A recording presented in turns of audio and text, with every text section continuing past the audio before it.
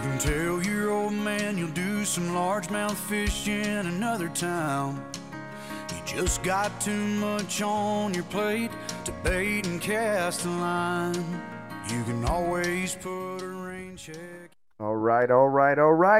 Here we go again. Two old guys on the back porch.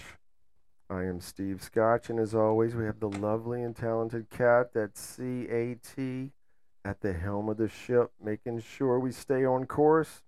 Cat, give us an update.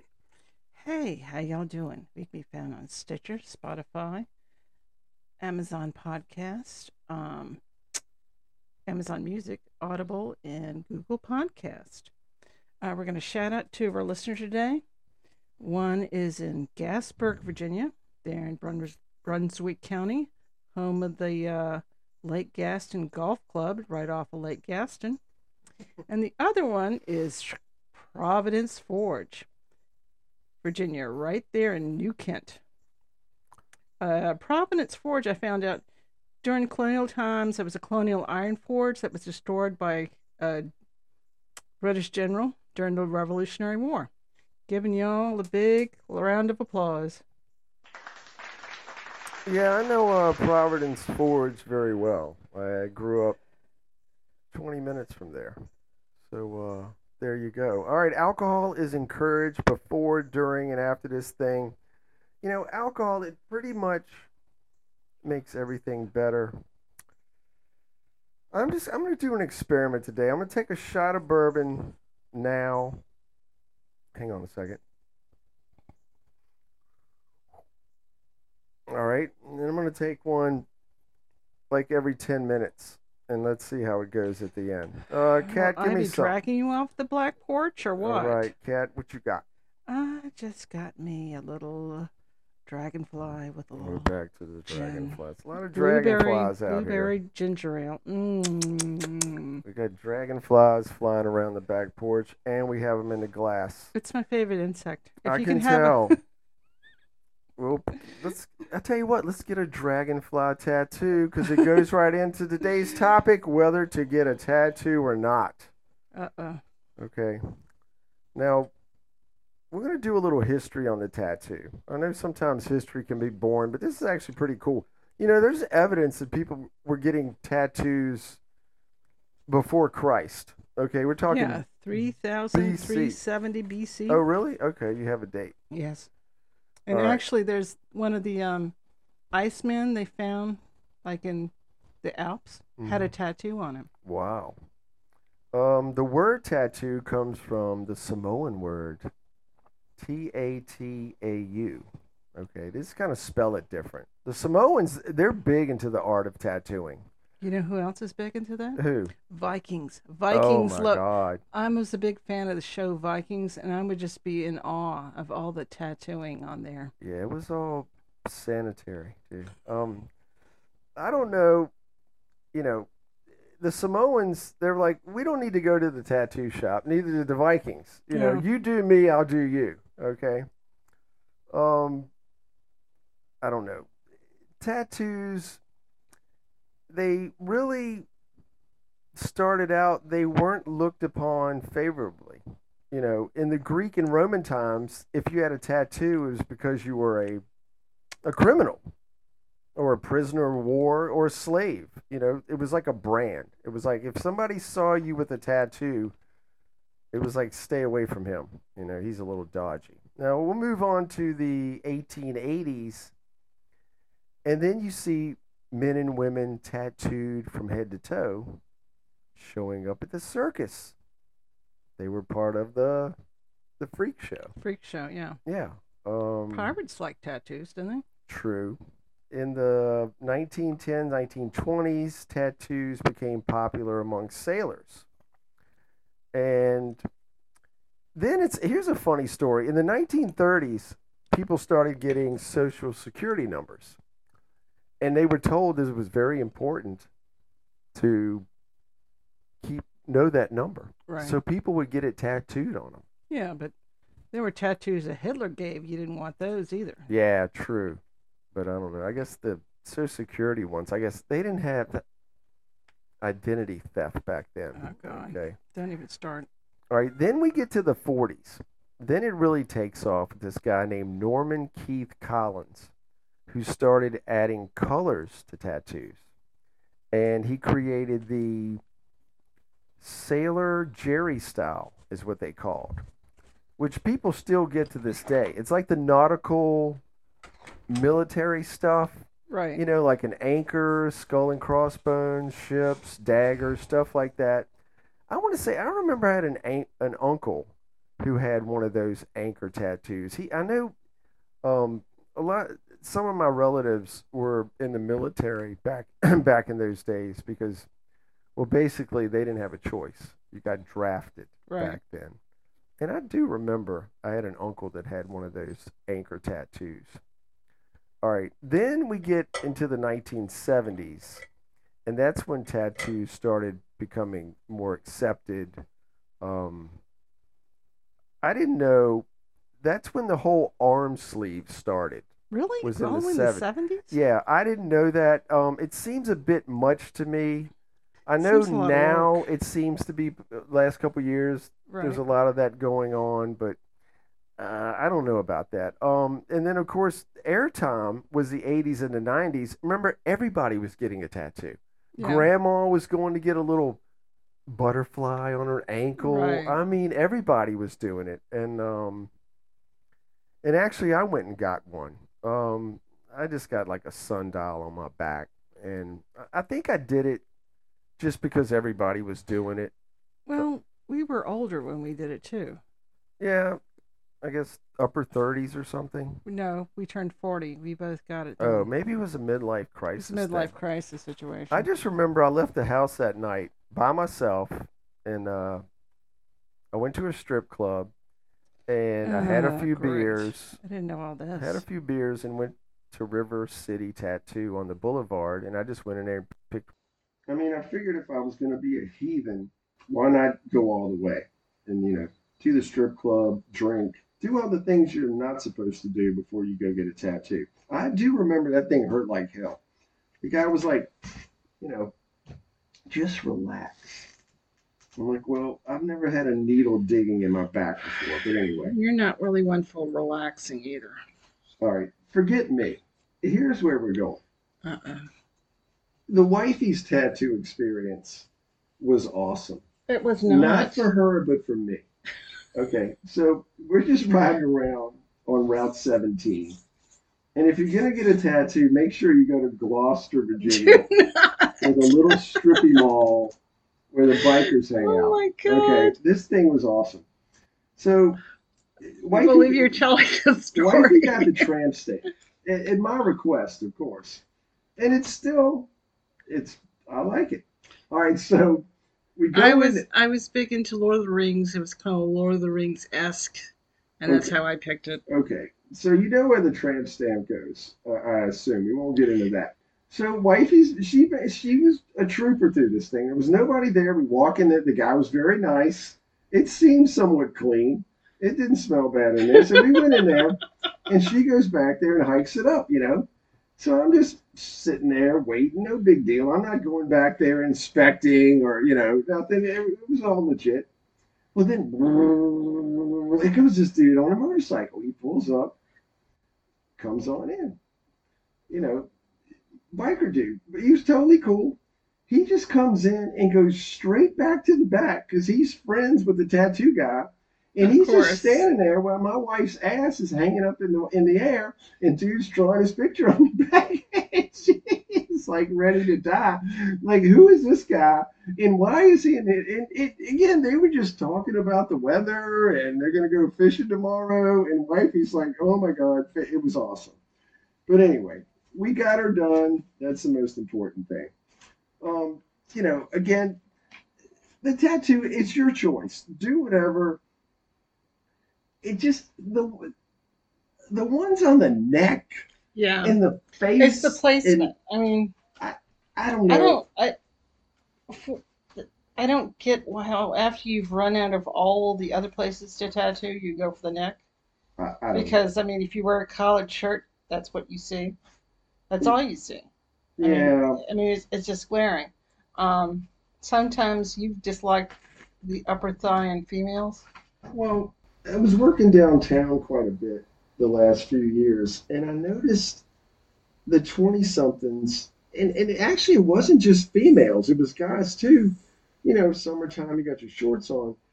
They're putting it, like you said, I think on the thigh and maybe on the calf, on the leg, and it just you can't tell what it is, unless you get right up to it. It looks, it's your legs, okay? Right. Just leave it alone. I mean, it looks so lame. I don't know. Again, it's your own body. I know. Tattoo the thing from head to tail. It's yours. It just There's just some on females that I think are a little more delicate, like maybe on the arm, like my niece has the magnolia on the arm, and right. Well, behind the nape of the neck or on your well, shoulder, or the tattoos, little ones down by your they ankle. can be sexy. Yeah, Let's be real. They yeah, can if there's proper placement. They can be a little attractive. But I think some people get addicted to it and they yeah. just I keep mean, going and I love going. Pete Davidson. I don't know. It just after a while it just looks like ick. I mean, I And like how long into a relationship do you put the tattoo on if you're a tattoo guy? well, that's the thing. I think they're good at removing them now. Yeah, I just put I love Tammy across here and then Tammy told me to beat it and like what am I either gonna do that with or it? they'll put a design over top of that. Yeah. All right. There you go. Tomorrow, if you're doing nothing, go spend $200 and go get a tattoo. All right, we're gonna roll right into one tough son of a bitch. All right, this week it's a group of people, and we're not trying to bring everybody down. It's the passengers of Flight 93. Okay, now if you don't know this story, you need to know it. Okay, it was September 11th, 2001. All right, there was only 37 passengers on this Boeing 757, seven crew members, and of the 37 passengers, there was four dirty bastards from Al Qaeda. Which is basically a band of pieces of shit losers, is what they are. Now, 45 minutes into the flight, that was going, I believe, from Jersey to California. Yes, just San Francisco. Okay, the hitchhikers take control of the plane. Now, one of these towelheads supposedly knew how to fly the plane. So while this is going on, the passengers are getting info on their phones about the other planes that have crashed into the World Trade Center. And I think the other one was near the Pentagon, right? Right. All right. So these passengers, they look around and they say, fuck it. This is a suicide hijacking. Let's fight back. Okay. Now, the plane, it was probably bound for New York, D.C. Hell, they could have been. Yeah, they're saying that it was probably going to be targeted to the U.S. Capitol building. Okay. Hell, it could have been targeted for Richmond. Yeah. I don't know. But because the passengers took a vote and decided to fight back, think of all the lives they saved, right? The passengers of Flight 93 tried to break into the cockpit, okay, and take control back of the plane. And, they must have been close to getting to breaking that door down because that loser, them punk bitches who took that plane over, remember, he just crashed it into some random field Right. in Pennsylvania. Right. Because I think they were close to trying to get control back of the plane. So that's why the passengers of Flight 93 are some one tough son of a bitches.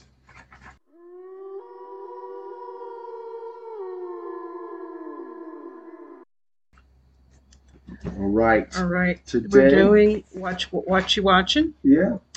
This week we're doing Holy Moly. It's in its fourth season. It's hosted by Rod Riggle and Joe Tessitore. It's a great mini golf with obstacle courses. It's a family show. I enjoy watching it. It's putt-putt. It's putt-putt Putt-putt on is steroids. Okay. We have a game show on prime time on Channel 8 playing putt-putt. Okay, Some of that's the where holes- television is gone. Some of the holes have a double entendre, like the Big Pecker, Uranus hole, The big pecker, you have to jump off of this thing and jump on this big woodpecker, pecker, and you can't. and grab the feather on top.